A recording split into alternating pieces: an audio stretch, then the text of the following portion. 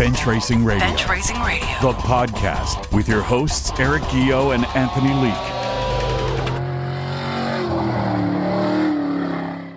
How's it going today, Anthony? It's going pretty good. How about you, Eric? Living the dream, buddy. Living the dream. Every single day. Every damn day. Through clenched teeth.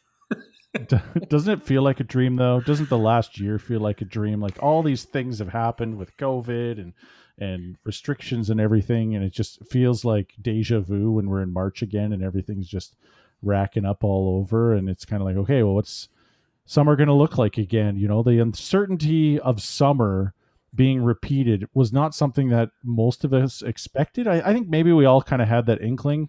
You know, I know an interesting prediction from Paul Viert was last summer, and he said, it doesn't look like that border's going to open until September of next year. Well, here we are in March, and it's been delayed to April, and I don't think anyone is expecting it to open until September or October again. So yeah, it's not looking good.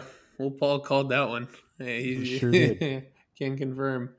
Yeah, no, it's funny. Just our timelines that we had in mind on it. You know, like I had to cancel my social right when this whole thing came down last year. It's like, oh yeah, maybe we'll be able to do it in like June. Wedding was supposed to be in October. Maybe that'll go this October. Maybe not. I don't know. At this point, the expectations are all gone, and we're just kind of like waiting. And it's weird because that's something you're supposed to be excited about, and I'm just like, I'm not over it, but I'm also not getting my hopes up because just get it all come crashing down again. So I don't know, man. Yeah, it's a light at the end of the tunnel, but it's a very long tunnel. And, you know, with all the hope and excitement about vaccines, and I think it's finally in Canada starting to roll out properly. I mean, I think the government kind of dropped the ball on this whole deal. But, you know, what do, right? I mean, the reality is you got all these companies trying to produce, and there's shortages of everything. I mean, I think there was a vial shortage for 2 or 3 weeks for a little while. So it hasn't been easy on anybody. No, totally. I can feel for how tough it would be to be trying to get that all out and trying to do everything at warp speed. And, you know, when you're trying to run before you're ready, you make other mistakes. And I get all that. It's just, you know, the patience is wearing thin, understandably. So, yeah. But speaking of optimism and hope, got some great news recently here with Victory Lane Speedway coming back. What do you think about that? Well, hey, it's same track under different ownership, and I you know what, all the schedules have been coming out over the last little while. I mean, Lake of the Woods Speedway's been out since November, and I have people asking if we've released a schedule. I guess I released it so early that everyone glossed over it, so I've made sure it's in an accessible place. And that's just for me. I've always been one to try to schedule things early. When I was in emo, it was the same type of thing. We had our AGM in late November, and I'm like, here's a proposed schedule, let's put it together, because there isn't a ton of deviation now with Victory Lane Speedway and the new ownership. Of course, there's what we've seen so far is a bit of an overhaul with the scheduling, and I'm sure adjustments will be made as things go through here, and I think it's a work in progress. But you know, you see some big changes there, and you know, emo just announced recently their schedule. You know, I think everyone's hoping that we have some sort of normalcy, although there are a few individuals who've spoke to me that said May is probably going to be a wash because we are only like 5 weeks from it, and there hasn't been much change in terms of restrictions, even though there's been some discussion. And who knows with these variants and all that. So emo's had a contingency plan in terms of you know, what's going to happen if COVID is an issue still, or we're in full lockdown. Who knows, of running more limited events instead of the schedule they've released. I know for us in Kenora, you know, it's very easy to kind of pinpoint because we did it last year of what we should remove and where our hopefulness is to run. And then not so good news with Morden today, hearing that with COVID and possible lack of ambulance people won't be running this year. There's a chance they won't be able to run. So, you know, there's hope and optimism, but at the same time, there's you know, still a lot of concern about the COVID deal going on. Yeah, no, I hope that those guys can figure that out. It's good for racing in this area to have, you know, more than just 1 or 2 weekly tracks to be racing around there. And I really do like what emo put out there. That was I thought really well thought out. Of here's the plan. If things open up, if they can't, this is what you can expect. we're gonna do our best, and we're gonna try and make a go of it. I really like the way that they rolled that out. Because if you go and roll it out in just one, like, here's how it is, or here's how it's gonna be, and then obviously it's tough to predict where things are gonna go. It's nice to know what Plan B is. So Well, yeah, and I mean for Kenora here, it's the lateness. I'm going to say in quotations, the lateness of the practice and the opener on the 25th of June is actually less to do with COVID and more to do with having to reclay the racetrack and redo the backstretch wall. Like, there's a lot of work to be done out there, and luckily it's been an early spring, so we can actually start getting at it in the next week or two after finishing off the month of March. But yeah, that's COVID could still play into it like it did last year, where we wanted to start earlier. Although we did have practices in May. May 23rd was the first practice. So that's right now for Kenora. It's more so just construction reasons than it is for COVID. But the adjustment will be. I heard you're reshaping and you're making it just like Bristol. Is that true? Yeah, that's true. It's going to be a full half mile. Nice. 18 degrees of banking. Everyone parks on the infield. Everyone parks in the infield, and those that don't have to go on the outside of the Coliseum that we build. Yeah. No. Well, I think what we're going to do is the back stretch is going to be widened out another 10 feet. It's going to go straight to the rock cut, and then we're going to re-wall the back stretch so it's safer and easier to the way the track's going to be shaped, so that guys aren't looking like they have to turn harder to keep it straight. So it's going to be more oval shaped on the back stretch versus right now it's kind of a D corner then into a D. So I'm hoping with the new slope and the new clay around the whole track, we're going to lift the banking a little bit on the outsides of 1 and 2 and especially 3, and reshape 4 a little bit. Try to get that second groove out. I mean, we're not going to bank it like crazy like most of the other tracks are around here, because I had heard from a lot of drivers that it's great to have, a technical type racetrack out there where you have to really be mindful of how you come into the corners and how you come out. And so I kind of want to maintain that. And the advantage is with the longer corners, drivers are already maintaining a pretty good clip, even on the inside of the track, even when it dries out. So by adding baking, I'm just hoping to add that second groove. And then when you come onto the back stretch, that extra sloping is going to allow you to maintain that speed where before you may have lost it when it was flatter. Mm-hmm. Yeah, I think a little bit more help to the upper groove would do wonders at that track. Like it a lot. It's just a little tough to make the outside work right now. It can, and when it does, it's awesome. Just a little bit more help out there. And like you said, not too much, because it's no fun when it doesn't matter if it's one line around the tires or everybody's just hammered down on the cush. Like, there's no, you gotta balance, right? So yeah.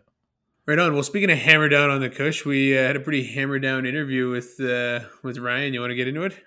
Absolutely. Let's do it.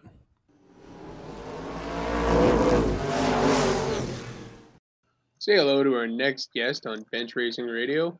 This guy's a veteran from the Red River Co-op Speedway scene, or formerly known as Red River Co-op Speedway scene.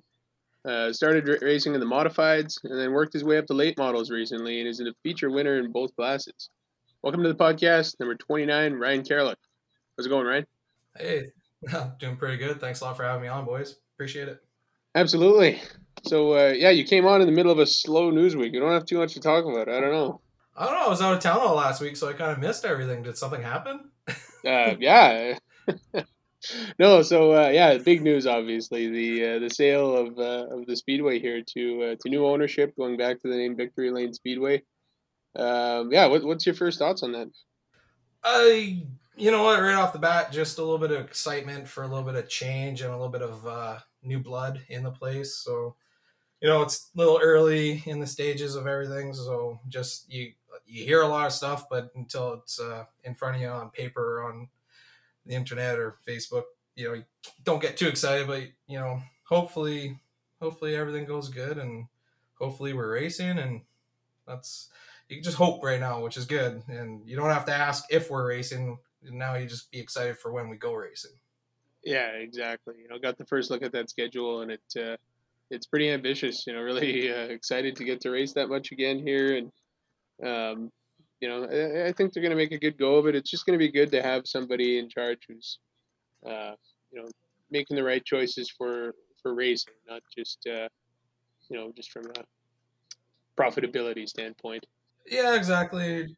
You gotta be excited just because it's a family that's taking it over. So it's not just Rob and his girls and his wife Paula. It's the whole family. So his sister's coming on, and I know his parents are kind of involved there too. So it's just it's just exciting because it's just going to be some new blood, and there's a little bit of young blood in there, and we're already seeing just how active they are on social media. Which they've done more posts in the last week than they have the track did all year.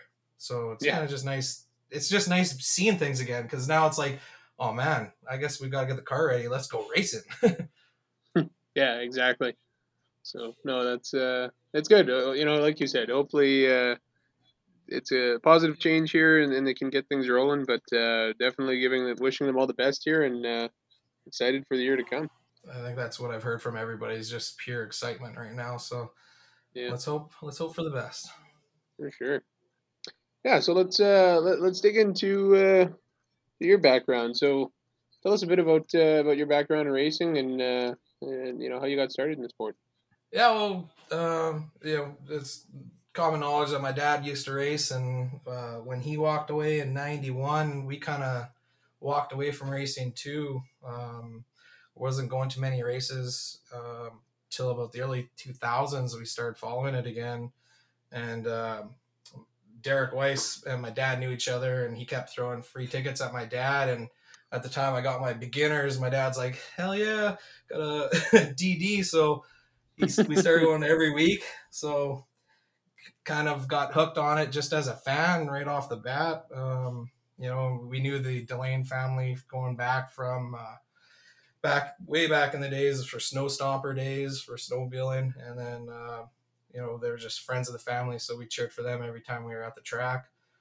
And then kind of got the bug in my dad's ear that I'd want to try it someday. And he just kept saying, go crew for a couple years. We're not touching a car until you learn how to work on the cars, and if you even like it.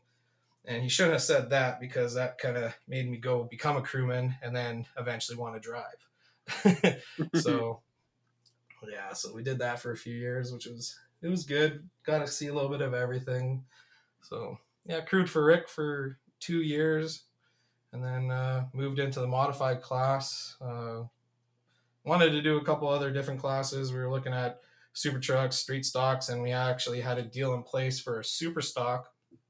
But then it got destroyed at the Fall Classic in Alexandria. So we were kind of like, well, we don't want that one anymore. So that's when a modified fell on our lap, and we ended up coming racing modifieds for about 12 years, I guess. Nice. So I'll jump in there. Like, crewing for a couple of years, would you agree that was the best thing you could have done starting out, or? Oh, absolutely. Like, I wish I could remember some of the stuff I learned, because, there's a lot of stuff that I still struggle with on setups, obviously, but just learning the cars, learning what to do, learning what it takes in the shop, watching someone like Rick, who's out there every single night, and what he has to go to. But also it was good too, because Rick doesn't have the most money behind him either, so seeing how to work with with a little bit less, right? And now we see a couple guys out there that just have so much, and Rick can still kick our asses on most days. Yeah, no, that's a great point. To take a guy, you wouldn't learn nearly as much from a guy who was throwing out 2 race old tires and putting new stuff on all the time, and had money to burn. You learn a lot from a guy who knows how to get his mileage out of his equipment, right? Yeah, and the shop he was working out of on his old house there in Stony Mountain was just big enough for the car and one person to walk around it. Yeah, you couldn't put a jack beside the car and jack it up. It was brutal. Yeah, exactly. So he's doing a lot better now. Yeah, definitely. So jumping into a mod, you what kind of chassis did you get when you jumped into that class? So right off the bat, we were kind of looking around, and there things were different back in about 2007, I guess, when we were looking for the car. There wasn't a lot of stuff kicking around here. Like nowadays, there seems to be a lot more. By the time Kevin Sexton had an 06 Fagers chassis, that he ran for 1 year. He didn't finish out of the top 5 and won that championship, and then he parked the car and never raced it again. So we ended up talking with him, and he gave us a hell of a deal. The car was like brand new, only had 16 shows, and so that was a great starter car because and he helped us out right off the bat, right at the beginning, to get everything going. Came set up the car for that first year, and we ended up running that car for 3 seasons before we upgraded. We ran it for a while there, and it was a good car.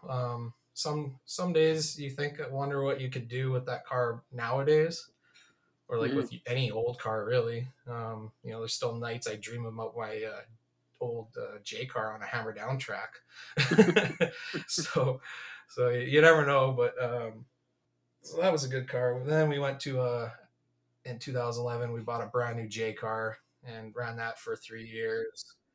Then we went to Victory Chassis in 14, ran that for 2 years, and then we went to the GRT in 16 and ran that for 3 years, and then got a Victory late model there in 2019.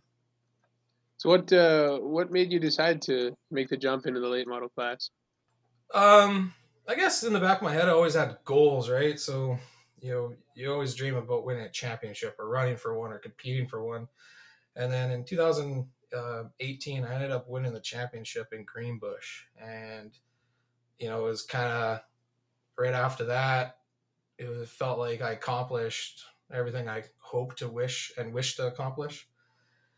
And it just kind of, Shane was in my ear bugging me. I think he just wanted to dump a car. so like one of the second last race in Greenbush, the NLRA were there, and Shane's like, just drive my car. And I was like, I'm right in the middle of a battle with Rick for a championship. And then Brad Sane comes over and he's like, you know what, Ryan, we really just need one more car to get the extra points. And I'm like, okay. So we signed in and I drove it, and I was like, okay, well, I don't want to race a mod anymore. Let's just mods aren't near as fun as this thing was. So made the thought to switch over a little bit easier. So we ended up just wanting to try something new and have a little bit more fun in a new class. That's awesome. So what's the first thing that hits you about jumping into a late model with the big fat tires? Like what's Well, the first thing I hit was the U tire in the entry turn 1, because the thing just turns on a dime. And like if you ask Jeff Rempel, I think his story on your podcast a couple weeks ago, he did the same thing, hopped to that damn thing and spun it right around the tire. So I did the exact same thing. You just hit the brake and the thing turns. I saw Sean Tunis do the exact same thing in his brother's late model too. Yeah, I think it's a pretty common thing for guys who are used to cars that don't turn. Well, it's also the first car in this racing deal where there's not a stock part on it, so it drives the way a real race car should. There's no, like, the brakes are so much better, the power is so much better. It's meant to turn, where the other stuff, they kind of take something that's meant to drive your family down the road and turn it into a car. This thing's meant to just turn left. Yeah, absolutely. That purpose-built chassis and all the suspension parts and everything, like there's no replacement for that. Yeah, exactly. Yeah, so hopping into that, I mean, that was it a really big adjustment for you to get up to race speed, or once you kind of got used to the steering and the traction and everything, it was pretty decent? Well, I think it's a constant battle of still trying to get used to the damn thing. The one thing about modified racing, So catch yourself driving it like a mod every now and then? you know what? It doesn't let you, but what you end up catch yourself doing is, here's where I'm at, is like, you remember in your modified days, Eric, like you could almost float for like a corner or two. Like you could just kind of, sonk it in there and then give her shit the next corner. But on the late model, I find myself so under driving it so much that it wants to just go and be driven the piss out of it, and I find myself not driving it the way I should. Like I gotta treat it like way worse than what way I do. I baby her way too much. I gotta beat her up a little bit. Yeah, that's fun when you get to do that. It's tough when you're always walking on eggshells. So Sounds like a Yeah. fun transition. Yeah, like in the modified, it was so easy to overdrive it, where you kind of go into the corner sometimes hard, and the front end would wash out, or you get a little cross up. Where it's complete opposite in the late model, where it's just so easy to underdrive it, and then they just don't function the way they should. So you end up getting way worse off than where you were, and you lose so much time when you do it. So that's where I'm struggling. That's interesting. I hadn't really considered that angle on driving those things. So. Mm-hmm. One day I'll have to take yours for a lap or something. Yeah, it's definitely fun, and it's like there are the days where I miss the modified, just the group and everything and the way they work on track. But then you turn around and you just look at the fenders on the late model, and you're just like, oh yeah, this is big boy stuff. I like this. Yeah. Hey Ryan, I got a question for you. Yeah, sure. Is it easier to set up a late model than a modified? Well, I mean, I struggle. It's definitely all new. Like I have to. That's where I lean on Jeff Rempel and Shane Edgerton a lot, because of the coilover suspensions on the shocks on these things. They you basically need to smash them. So when you're adjusting any of them, you need to put them on a purpose-built rig that measures the downforce you're getting out of the shocks per every inch of movement or half inch of movement. And the machine to do it is a fair bit of money that I just haven't been able to purchase.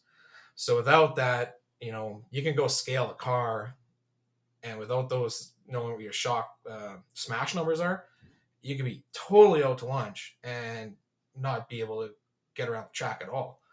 Where in the modified, you didn't need to worry about it as much because they didn't have the coilover. Your shocks kind of controlled stuff, but everything was set.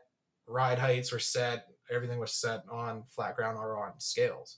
So just the setup to get to the track is a little bit in depth. The changes, bar angles, and front end stuff, very similar. Any change you do for a rear angle of your bars is just kind of affects the chassis 5 times, almost 10 times what it did in the modified, because it's just the way they react. So I've had to change my driving style. I still drive the damn thing too straight, but it's definitely been an uphill battle, and it usually takes me about a half a season to get used to or up to speed on a car. So last year, with only running 7 nights, I just sucked. So wasn't able to get up on my adjustments. We weren't running enough. And then just when I would figure something out, conditions changed, because, usually you could figure out something on a weekend if it's not working. Well, now it's taking you a week or 2 because last year we didn't race at all. Mm-hmm. So wait, are you trying to say that the time that you've only won once in the late model, right? Is that dumb luck, or what are we saying here? I've won twice. Come on now, give me okay, a little twice. bit of credit. Yeah, whoa. Sorry, my apologies. And the second one wasn't as important, right? No, that you know what? I think the second one was more dumb luck than the first one. So yeah. Well, it's funny. Speaking of dumb luck, let's move into the misfire round. 10 questions. Have you heard this before? Once or twice, yeah. Once or twice. Okay. Well, none of the questions are the same as they have been in the past. In fact, there's a couple questions that have been consistent. I've completely removed them because you are the Ryan Karlik. You ready to go? Oh, God. Okay. All right. Number 1, Ryan, heads or tails? Tails. Number 2, Mega Man or Rockman? Oh, man. What the heck are those things again? Nintendo Remember, stuff? Mega Man's the guy with the blue guy with the blaster. There's like 400 games. Oh, and Rockman's just the Japanese version. Okay, let's go Rockman. Okay. Number 3, Digimon or Pokemon? Neither. You have to choose one. I'm sorry. Okay, Pokemon? Yeah, that's right. That's the one I like. Pokemon! All right, number 4, red or black licorice? We'll go red. Number 5, snow or rain? I'm a snow guy. I like snow. Number 6, cold weather or hot weather? You can only get so naked, and in the winter you can put clothes on, so I don't mind the winter at all. Nice. Number 7, Sailor Jerry's or Captain Morgan. Oh, we're floating the boat with the Morgan all day, and currently. I told you, Eric. I told you I knew which one it was going to be. Number 8, just to go with the whole Sailor Captain deal, 20 lashes or walk the plank. Or we'll walk the plane. I could float pretty good. I'm pretty big. Number 9, Cowboys or Aliens. I'm a big sci-fi guy. We'll go Aliens. Nice. And number 10, best lap time or best place. Best place. I don't do that too often, so might as well pick it here. All right, there we have it. The misfire round. Nice. Yeah, my answer for the rum, I thought, or at least my answer would be, it's captains if you want to drink all night, but sailors if you're not concerned about the longevity of it, because it's really tasty. But ooh boy, they kick. Yeah, well, I'm more worried about the 2-day hangovers now, so I have to factor that in what I got planned later on in the week. Gotta check the day planner. Yeah. Oh man, I gotta work again. God, I just worked last week. Yeah, better load this one up with ice. Gotta sober up. Well, that's great. So, yeah, I guess one thing I wanted to go back and touch on was, back when you were racing with Delane, was a local legend here, Al Delane. You got to be around him there for a few years while you're doing that. What do you remember most about being around Al? You know what? Looking back, I'm just really lucky that actually I've been able to spend quite a bit of time with Al. And, Big Al, for such a little guy, is such a funny name, but it wasn't just his stature that got him that nickname. It was just he loved everyone, wanted to help everyone out. He didn't care who you are or what you raced. He wanted to be any part he could do to help you was all he wanted to do. And it was too bad we lost him so young. Cancer is a pain in the ass and a bitch, man. But I'm just thankful that I got to meet him and get to know him real close. We spent a lot of hours in that in the crew cab there on the way to and from most tracks, and late night drives from Greenbush home. He had these big white teeth and he was always smiling, but late at night he would start smiling and it's like 2:30 in the morning. We're heading home from Greenbush and the radio would reflect off his teeth. And you could just see them. You would see the mirror, or like the window, start glowing a little bit, and you knew you couldn't get to the window fast enough because he had a colostomy bag, I think it was called, and he would crack it and vent some of the pressure. So you're sitting there, and it's the word. It's like pure rotten. It's like 100 farts. Yeah. Oh, it's worse than that.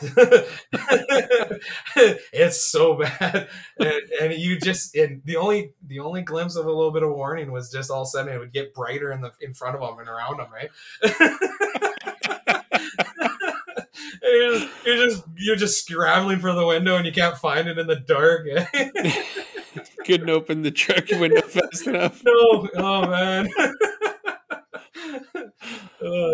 I think it would have, even in a convertible, it wouldn't have helped. Oh man. Yeah. So, just some good memories. So at least there's those to hold on to. Yeah, no, he was the best. He was just such a fun guy, and like you said, Big Al. It was larger than life. He really was. It was just, yeah. It's pretty cool that the race that Rick ended up putting on, and you helped a lot early on too.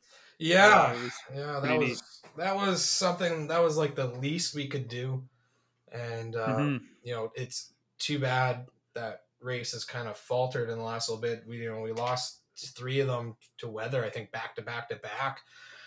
And then last year with it finally being able to run, which was nice, but I wish we could.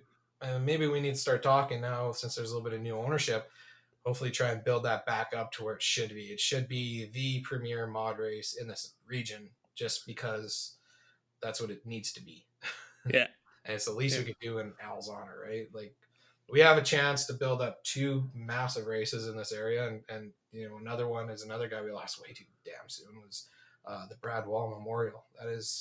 That could be stellar, and you have the Al Delane. That's two classes that could have really good memorial races around here that need to be ran and built back up bigger and better. Yeah, just any one of the number of things that COVID has hurt. That's I definitely agree with you. That's something we gotta get back on track. It'd be easy to let it fall to the wayside now, and getting everything back up and running. But yeah, pretty important that we keep that going. I agree. Yeah, well, and it's just for the memory of those two too, right? Like I mean, those that Brad one is coming up on 4 or 5 years here next week or two, and it's just that one still hurts just because he was so freaking young. But yeah. You see that race and you see the street stock guys that supported that race, and man, they put on some pretty damn good racing for that event. You just want to see it happen again. So hopefully we can help the Walls out and get that thing up and running again when the world opens up. Yeah, no, it speaks a lot about Brad's character and how much people thought of him, that people were driving from tracks that they would have never traveled to hear from. They never, exactly. like, they're guys that never ever would have come to Winnipeg for any reason, but they came up there to do that for him, and that was pretty cool. And such a great group as a whole, those street stock guys right now. They're having the time of their lives and racing their asses off. It's awesome. Yeah, definitely. There's a good mixture. Even with that class not being in Winnipeg anymore, but with the crew that they've got in Morden, and then the guys down south that do that traveling there, they're wild. Yeah, exactly. Fun group. So like you got the Vogels, the Dykhoffs, and the Satters, and a bunch of the other ones. Carters are fucking good times. So and there's still street stocks in Morden and all that stuff. So hopefully they can start it over again and reset the both of those, really. Yeah, no, for sure. I totally agree. One funny story I wanted you to share on here was the propane Wayne story. Oh God. We're getting one in on your dad here. Oh man. Yeah. Oh geez. I'm trying to. I gotta kind of think for a second here and reel it in because I can't give it all the way. You caught me off guard with this one. So in my trailer sleeps 6, and I sleep on the top bunk, and then my crew guy Mark Favreau and his wife Ellen were on the table, and then my dad was out having a good time in Grand Forks because you can never have a bad time in Grand Forks. True story. So Mark and I and Ellen, we drank or whatever, and we were done for the night, so we crashed, and when all of a sudden the door flies open and you hear pots and pans and bang, bang, pat, bash. The old man's banging off everything, finally falls into the bed and goes to sleep. So some time goes by and all of a sudden I'm getting shaken awake. And Eric, we can discuss another story, the penis finger story, right away after this. Okay. You know for one how well I wake up in the middle of the night. This is true. Yes. So we'll get back to that. We'll round the corner and come back to that. Yeah. So I guess Mark wakes me up and I wake up like, what the heck? What's going on? And he's like, Ryan, there's something going on. The sewer's backing up or something. So I'm like, oh yeah, okay. So get up, go looking around. There's nothing. Wayne's out cold. And I open up the bathroom and I get a whiff of fresh air. And I'm like, whoa.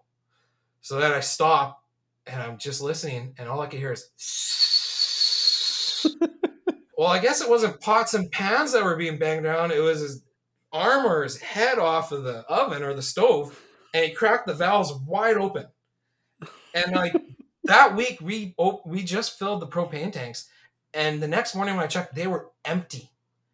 Like there was a lot of propane in this thing, right? So I'm like, oh shit. So I shut them off, swing the door open, and I'm standing there. I was like, as long as nothing turns on, we'll be good. Like fresh air will come through. And as I'm thinking this, the air conditioner kicks on.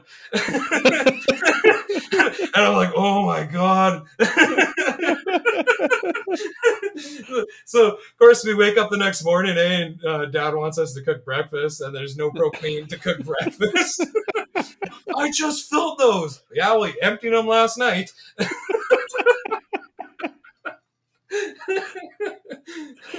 Oh man.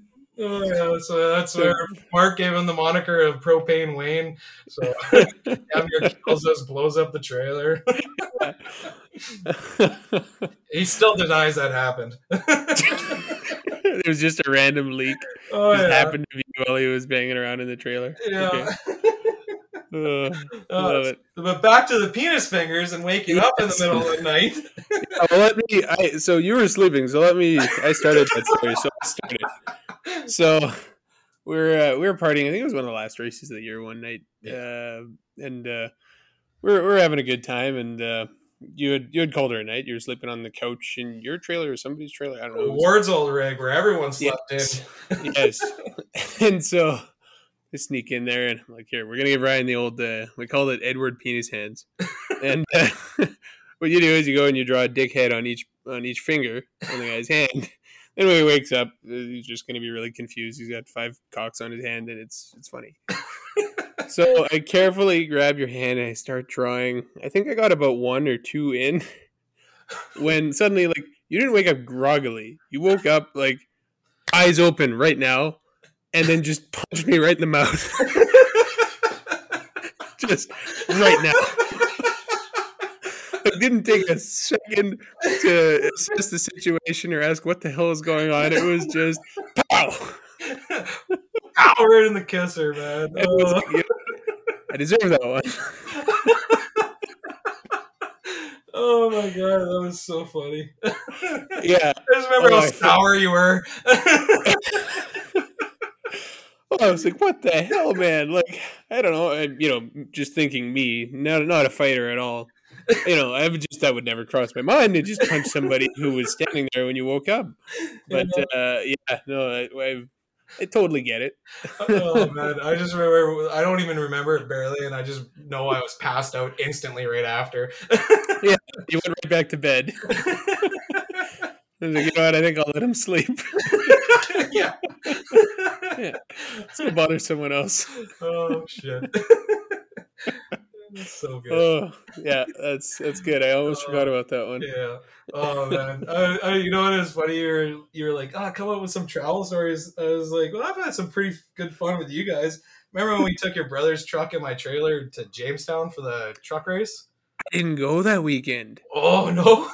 No, but you definitely need to tell us all about it, though. Oh, it'd be way more funny if you were there. I heard the stories. I can probably corroborate some of it, but yeah. Well, I just remember that was our first adventure to Jamestown, and I don't think Jamestown was ready for about 25 Canadians. They've had a couple, but they got a bunch. Yeah. I think that was in 08 or 09. It was early. It was 09 because I was racing my lightning sprint that weekend. Oh, okay, yeah. That's why I couldn't go. Oh, yeah. I just remember we had everyone loaded in the trailer. At the end of the night, we were just drinking. I had the tunes blasting, and there's 30 people in there just bouncing on the beaver tail where it kind of goes down at the back. And the trailer is bottoming out the suspension. There's hands on the roof. Like, till the day I sold that thing, there's still handprints on the roof on the inside. There's just mucky handprints everywhere. We're bouncing this thing. There's tattoos getting licked on. There's booze spilling everywhere. Oh my I remember god! stories of people playing broom as a guitar. That was Billy. So Billy Maruka, he crews for me now, and he was crewing for Jesse Peterson back in the day, and raced street stocks on his own for a couple of years. But yeah, we're sitting there. We got music cranked, and he's got the broom, and he's just sitting there, just strumming away. And we look at him, and he just stops, looks at us, dead face, takes the broom and smashes it against the doorway of the trailer, and it's like bent at a 90-degree angle on the shaft. And he's like, "It sounds so much better now." Just keeps going on. Yeah, that was a good time. Yeah. I heard the stories of that one, and it was like, oh man, I missed a good one. Yeah, that was an old timer. And then on the way back, we're all just haggard and hungover, and we're just outside Devil's Lake. So then we decided to back the trailer down the hill and open the door like almost right into the water. And we just sat there. We just had to kill some beers just to sober up. Which sounds back asswards, but it works. Trust me. Oh, for sure. Hair of the dog. Yeah. Oh, that's great. Well, as entertaining as that has been, Ryan, I got some entertainment for you. It's called In the Driver's Seat. We're going to find out exactly what it's like to be you in that race car. You ready? Ooh, okay. These are some longer answers. They don't have to be yes or no, neither, nor. Okay. And you can answer them in multiple ways because we've received questions from people we've interviewed about saying, can we answer it in multiple ways? You are more than welcome to. Okay. All right. Number one, which driver do you have the most fun racing against? Oh, I did a couple, really. I really enjoyed every race I did with Aaron Holton. Him and I just always raced each other clean and drove each other hard. So, he was definitely fun. Sean Tunis, when he finally came up and grew a pair of balls and came modified racing, he was great. That's one of my best friends. So being able to race one of your best friends, we were always mad at each other, and so he's always a fun one. We're always snapping at each other how much we hate each other, but we're like brothers. So, Nice. and late models, a couple guys there. I don't get to race around Shane too much because he usually just slide jobs me and fucks off. But but I've had some good races with a couple of boys up in there. So there, there's more guys I enjoy racing than not. So I guess that maybe they don't have that same response, but yeah. Oh, it's good. Number two, what went through your mind the first time you jumped into a car and started your first race? Oh boy, this was a mistake. We were out of our league. That was back in 2008 when there was 22 modifieds every week, and I didn't know what the hell I was doing. We didn't get any testing, so I didn't get any laps on it. It was just basically drop the green flag and go. And I just remember going down the straightaway, turning the wheel to the left, and the thing just pushing up the track, and I'm like, oh, we're doing it wrong. So there was a couple oh shit moments. Clench your butthole and let's go. All right, number three. If you went three wide with a lap to go, which spot would you prefer to be? High side, the inside, high side, the middle, the high outside, side, and why? high side, high side. Hey, I got to finish the question. I control the question. You answer when I'm done. This is like Jeopardy. You wait until I'm done. Buzzer's ready. I'm a high side guy, so all day. Do you just hate the bottom, or is it just not where you prefer? Bottom's not scary enough. Tell that to Ward Emery. Hey, he's creeping up higher and higher now. I think he just gets bored out there. So, well, it's like he mentioned in his interview. I think there was one time where he thought he was on the outside, and then when he watched the video later, he found out he was like one lane up from the bottom. Pretty much. So it felt like I was on the outside. Nope, you were just under the middle. Yeah.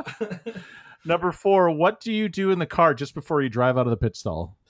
So I'm a weird guy. So I get in the car really early, and I usually just have to sit there and get my breathing under control. So I just basically calm out, zone out a little bit, and just kind of try and focus in a little bit because I don't know. For me, if I go in there or a rush to get in there, I don't catch my breath and I don't calm down.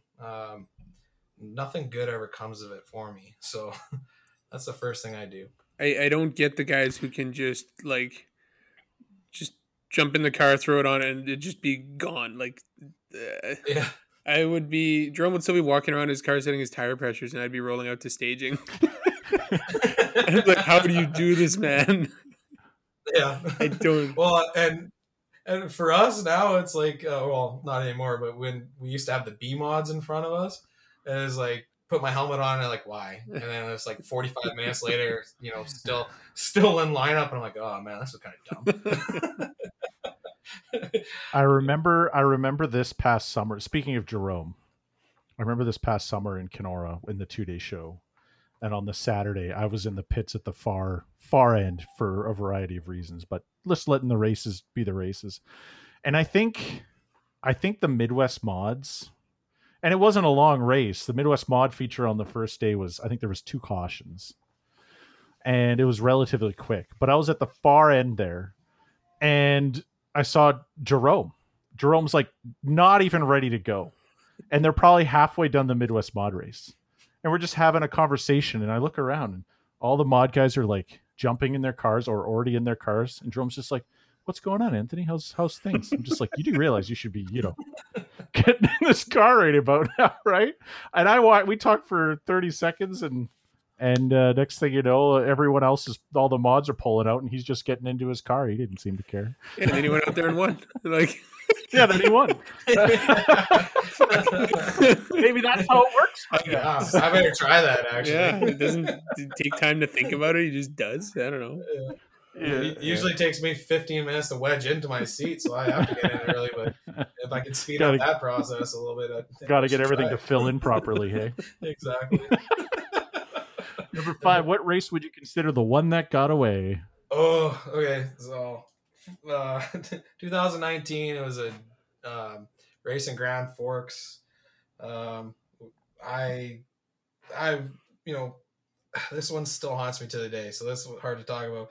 I led a ton of laps. Got to the lead 4 laps in, led all the way up to basically the white, 5 feet short of the white flag, and Brad Sang got me, and I was able on the coming to the checkered cross over on the back straightaway and get a heck of a run, and I got right up beside him and turned 3-4, and if I would have just moved up a little bit, maybe nudged him or bumped him or something, but I played the clean card and figured a second would be pretty good, so he ended up winning by like 2 feet over me. That one still hurts because I just led. I've been dreaming about winning at the freaking bull ring. And at that point, Shane Edgerton hadn't won one in like 17 years of trying. And I just wanted to have that and dangle it over him. And then he goes out, wins one, and wins a championship like a bastard. But yeah, wow. that one there got away. That one still hurts. Like, I watched that video quite honestly a lot. I made a mistake with 2 to go, and I don't know why I changed my line. A little bit of grip I was grabbing started to change a little traction spot. And I just changed a little bit, and it just took a little bit of momentum, and it was just enough. We were side by side every lap, that whole freaking race. And that one still hurts. I just wish I would have done something different, anything different on that second last lap. And that's the worst too, because it's like, you're a clean driver, and it's, you really wanted that win, but you're thinking back on it now. Yeah, you probably would have dirtied him a little bit to get that big trophy. But I don't know, because do you want to be the guy that doors Brad Sang at Grand Forks into the wall for like a win? Put on the wall, but dude, yes. I would have. It's Brad Sang. Yes. Yeah, it was like, sorry, if Brad ever listens.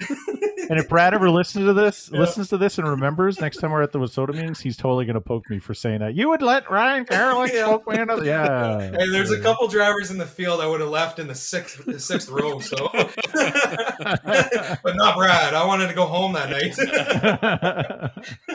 All my wheels get slashed. Yeah. Well, that's it for in the driver's seat. Ryan, what track do you feel you've had the most success on? Greenbush all day, every day. Greenbush it's kind of been special. Just 2009, won my first ever mod feature there. Love that track. Always seemed to drive it really good right from the get-go. Struggled in Winnipeg a bunch always, but Greenbush just always seemed to suit my driving style, when I was younger. And then in 2018, winning a couple races there and just being fast and always being a contender that whole season, and then capping it off with a lucky championship in the end, really. So first win, first championship, that leaves a little special mark in your heart. Hey, they don't ask how, they ask how many, right? Yeah, one. The how many is by one. One's more than 0, buddy. Yeah, exactly. Yeah. Ryan, in the early days of your racing, you were a bit of a controversial character, especially when it came to being online. How much do you feel you've matured since you first started racing and it was sort of modified moving into a late model since that time? Well, I mean, I'm still an idiot online. Speak my mind. Like, not that hasn't changed.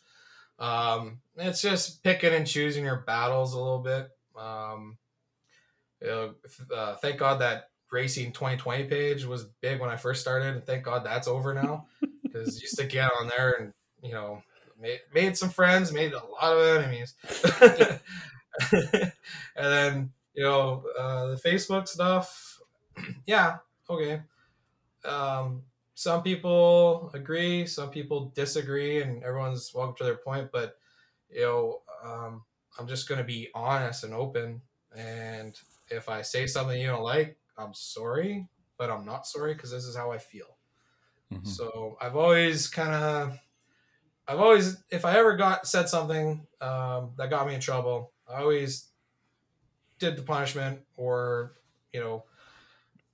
remove posts, whatever it was that certain people didn't like. And, you just deal with it. But I'll still do it tomorrow. I'm still here and still got Facebook.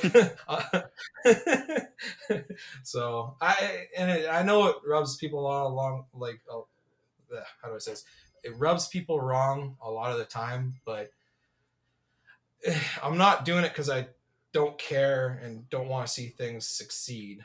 I'm just stating that I don't like the current state of things and feel there's different ways to voice our opinion, because right now, the last couple of years, drivers haven't had a voice. Only a certain amount of drivers have. Like, there's 4 or 5 drivers that they relied on, and things have been hard the last couple of years just to sit back and try and enjoy racing. Mm-hmm. So it's not that I meant to do anything harmful. It's just, this is how I'm feeling. I care about this. I'm passionate, and here's me. I need a vent. And I think, try and do it a little bit more without pissing people off, but you're still going to piss people off even when you say good things. So, right.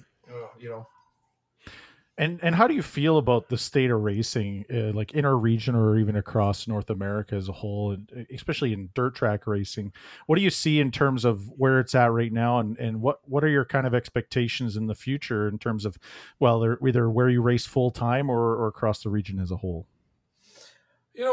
Each region has its own issues. Each track has its own issues. So, like, there's tracks like we all love to go, Grand Forks, Jamestown. You go to these places, and there's things they're just pissed off about too, but it's, so they have their own issues. Each track has their own issues. So you're never going to make everyone happy, but, the state of things, you know what? It should be interesting what happens here. Let's just talk here in Winnipeg. You got a younger owner that has younger kids, and they're going to be very active on social media. And if you're a track promoter or owner and you're not already active on the social media platforms, you're shooting yourself in the foot. Because I don't go look at a website anymore. I go to Facebook to find out for racing. So that it's more easier to get information off the free platforms that, that people can grab and get constantly 24/7 in front of them. There's a lot of tracks like Cheyenne Speedway. They do a great job with their social media. When the late models were going there, they put up a picture of every driver that was going there, kind of made that their profile picture, and it got people excited. And the stands were absolutely full.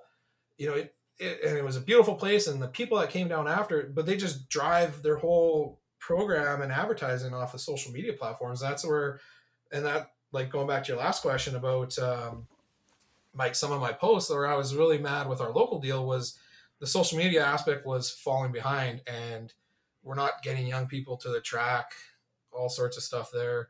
I just really hope that changes with the new ownership, with having, the young girls, they're able to reach a different demographic that anyone else can, and getting kids to the track would be a huge plus no matter what. So I totally hopefully that totally happens. agree. I think that that's so key to the survival of the sport because you look at just our culture in general nowadays. It's a lot less car centric than it used to be, right? There's a lot of kids growing up. Yeah. They turn 15 or 16, and you ask them, "You don't have your license yet?" And they go, "Yeah, no, I don't really want it. My dad drives me places," and it's just like, what? Yeah. Like that's insane to me, you know. Yeah, exactly. So Sorry, I was just going to say, but maybe that's where the opportunity is. You think of people who, aren't necessarily to drive on a daily basis, but then you give them an opportunity to be in a race car and the thrill and the adrenaline rush they get from that. I mean, I don't think that just because we're not in a car culture, like people driving around on a Sunday deal in a beautiful looking car necessarily eliminates the ability to bring new people into the sport, because the sport in and of itself is not necessarily tied to just cars. Like for me, I mean, this is just one person, me, but I myself, I'm not a car person at all whatsoever. I don't even know how to fix them, let alone tune them or change oil in it. But I freaking love racing. Yeah. And so, it shows that there's still, the sport itself has the opportunity to introduce people to something that's unique, even if they're not driver or car I people. totally agree. And you know what, the simile I'll make here is with hockey. Okay, the reason that I think hockey hasn't succeeded in getting a lot of people involved in the southern states is because if you don't grow up somewhere where there's hockey rinks all over the place and you've never strapped a set of skates on, you have no idea how insane it is what they're doing out there, right? How fast those guys are and how quick and well they can skate. But if you can get people there to pay attention and watch a hockey game, they love it. They go, this is nuts. We love it. This is like, it's just the craziest, best sport ever. Same thing here. Yeah. You get Well- people who don't skate or who aren't even interested in cars whatsoever. Absolutely, if you get them out there and show them the sport properly, they can still get hooked on it. Look at all the people that are getting hooked on F1 because of the Netflix series, right? There's a lot. Right. Yeah. So Guilty. yeah, totally, right? As terrible as the racing is, I love the stupid sport. But yeah, so I mean, I think that there's a way that we've got to be able to get out there and reach these people Right. and get them interested, and and then once their foot's in the door, it's there, Yeah, because we know what our core is. I mean, we know who our hardcore fans are, even across all age demographics. We know who our hardcore, drivers are and so on, and the ones that even if they quit, they come back. It's really, how do we break the third wall almost, in terms of, like you said, being able to get those new people out there and doing things. Because I mean, the people like Austin Matthews, for an example, going out of the States in like a place where hockey isn't considered, well, guess what? He was introduced to it in a way that isn't the normal way you'd be introduced to it. Yeah, it's kind of our fault for letting the Jets go to the desert there so he could fall in love with the Coyotes and learn how to play hockey, the bastard. Exactly. Think of like even with Wayne Gretzky going to California, same type of thing. I know this is a racing podcast primarily, but I think you can draw some parallels. You take someone like Wayne Gretzky, who is a superstar in Canada, and bring him as a superstar in California. You're bringing a whole new group of people to the sport because of what they're able to promote. Oh yeah. And we need to recognize, as racetracks, drivers, and so on, the hardcore people, of what do we need to promote? How do we need to promote that? And once we can do that and break through the hardcore and get into the casual, make new casual fans into hardcore fans long term, that's really the essence that we're looking at. And I think when we draw back to the new ownership that kicks in April 1st, no April Fool's joke, that's the opportunity, like you said early on, of where do we re-engage with our fan base, and then after that, how do we engage with the newer fan base or the expanded fan base? Just on a personal note, just like the way I started, if Derek Weiss didn't give my dad free tickets like almost every week, I wouldn't be racing today. Yeah. So even something as giving a father free tickets to take his son, we did that for 3-4 years. And then it was like, okay, then we got further involved, and we've been involved for 14 years, going on 14 years. So 16 years, including being crew, and then another 3 years, so 18, 19 years, every race except for the ones I've been suspended for. Oh, that's exactly it. And it's funny too, how little things like that, like the whole reason I started going to the races was because I wrecked my dirt bike pretty good. and like smashed my leg and had a bunch of stitches and couldn't ride for a summer. So You wreck a lot of shit. Didn't you do that to your mini sprint too? yeah, a couple times, yeah. That's how you learn the limits. yeah, exactly. But, yeah, had that never not happened, I don't know. Maybe I would have tried to stick with motocross, and I never would have got into this. So, it's funny. There are little things like that can trigger, but when you can control them, then man, you got to take advantage of it. Yeah, exactly. No, when I think of new drivers that have entered the sport over the last 5 to 7 years, there is an increasing amount of people who never thought about racing in their entire lives and have either tried an event or tried racing for a year or two and thought that wasn't for them, but are still a hardcore fan, or are still racing today, even a part-time schedule.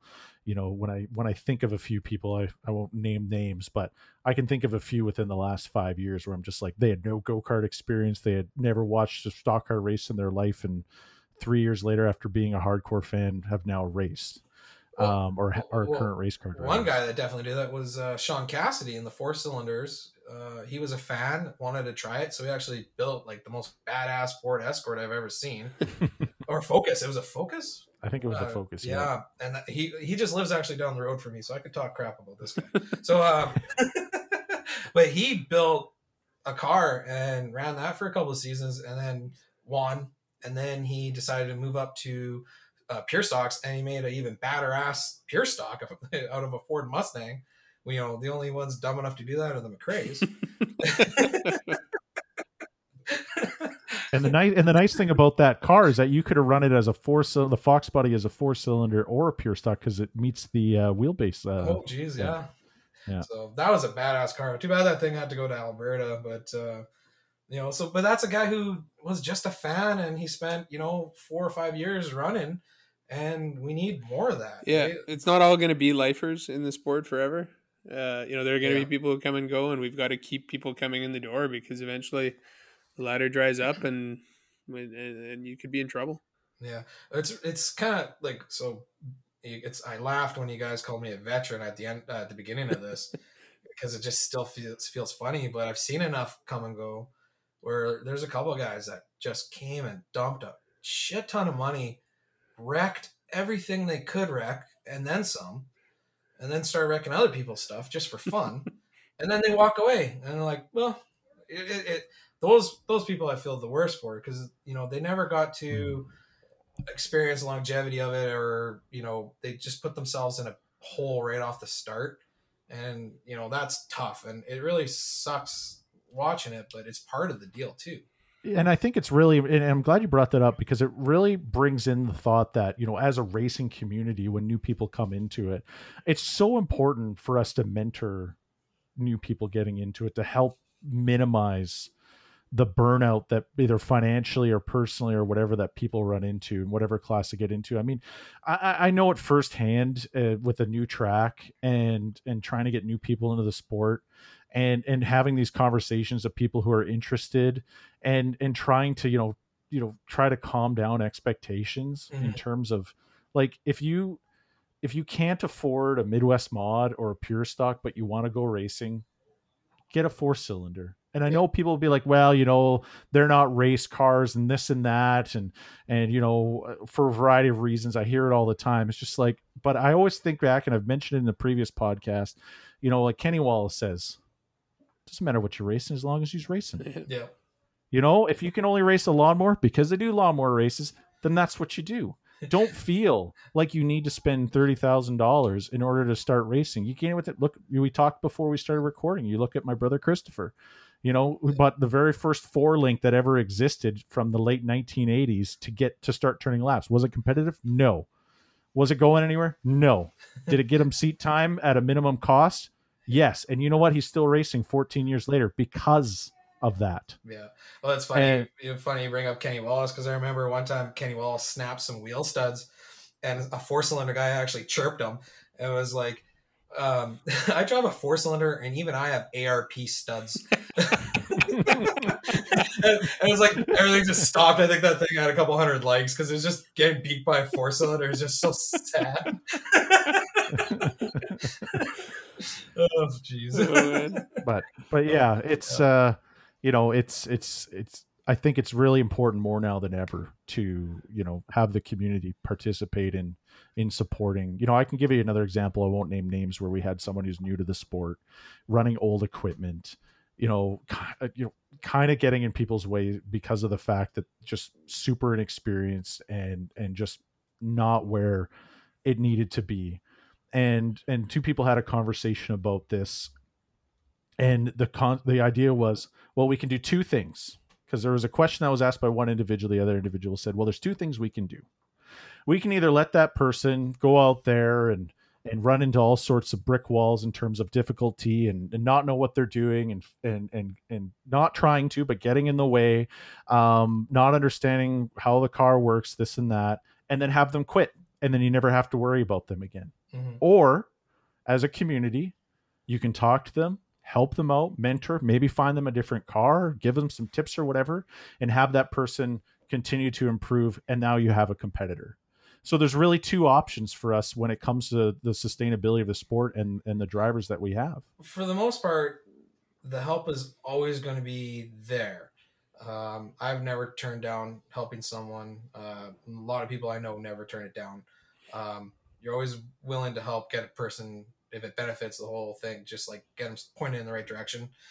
But it's also got to be that person willing to accept it, because you could offer them the winning setup, put them on the pole, and they can go out there and spin the tires and take out the entire field and not even think twice about it. But you could set them up for failure, but they have to be able to want it and accept it and listen, which is, I think, a lot harder than the people. Oh yeah.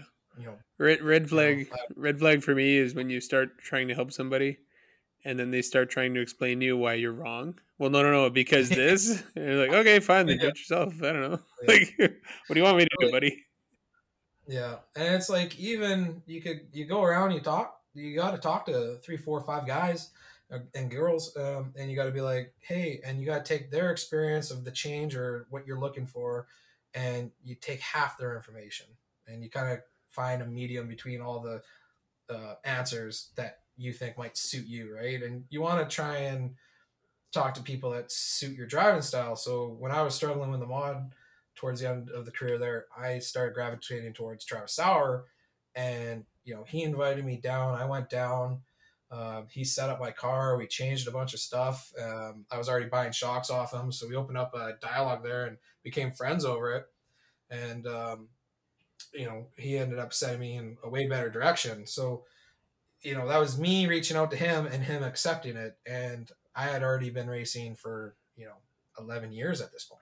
So you're still constantly, no matter how far you are into this thing, you're always going to need some help. Absolutely. Yeah, surefire way to go wrong is to try and do it all yourself from scratch. That's Absolutely. Yeah, and like even today in the late model, it's like I'm leaning so heavy on Shane and Jeff, and there's some nights where Shane doesn't even want to talk to me, but at least Jeff's there to be the little intermediate, and he can kind of dissect what I'm trying to say, because I'm an idiot, don't know what's going on half the time. So sometimes you have to also have help that has a lot of patience, like those guys do with me. So that's great. One last question for you, Ryan, before we finish off here. What are your expectations long term in that class in a late model? Are you chasing for as many wins? Are you thinking points, consistency, or just going out and having some fun? You know what? We'll see what this year goes, how it goes. A couple of years ago, my crew guys weren't having fun, so they sat me down and things needed to change. So we're trying to keep things lighthearted and fun. And we also want to run good. That's definitely got to be part of it. We're not here to just make laps, but I'm also just turned 34 and thinking, well, maybe it's time to try something different. So maybe in the end, I'm not saying retirement right off the bat, but it's, I'm already thinking if I wanted to retire, I'd probably still be around the track and probably try and help out, maybe doing some I did some race directing a couple times and enjoyed that. So I might give that a try, or try maybe tacking, something along those lines. I'll probably be involved with racing for a long time to come yet, but there's always going to be something to do with racing, and I'm going to be around for a while yet. So we're not going to get rid of you that easy. No, you guys are screwed. Well, that's great, man. We thank you for coming on. It's great. Like it's fun to watch you, going around in the lates and being competitive. You jumped in that class. I thought, shit, like why he did that? Really? Like, wow, that's a big jump. And that's the same thing. Yeah, exactly. But to see you do well in it there, it's awesome, and we're pulling for the little guy there. So yeah. Thanks a lot, guys. I appreciate it. So hopefully we can, pick up a couple wins this year, run pretty good, run strong, and just hopefully good things are coming. Well, Ryan, we appreciate having you on. Thank you so much for some really good stories and some of your opinions on the sport as a whole. And we appreciate each and every one of you listening into our episodes at Bench Racing Radio. Thanks so much. We'll catch you next time.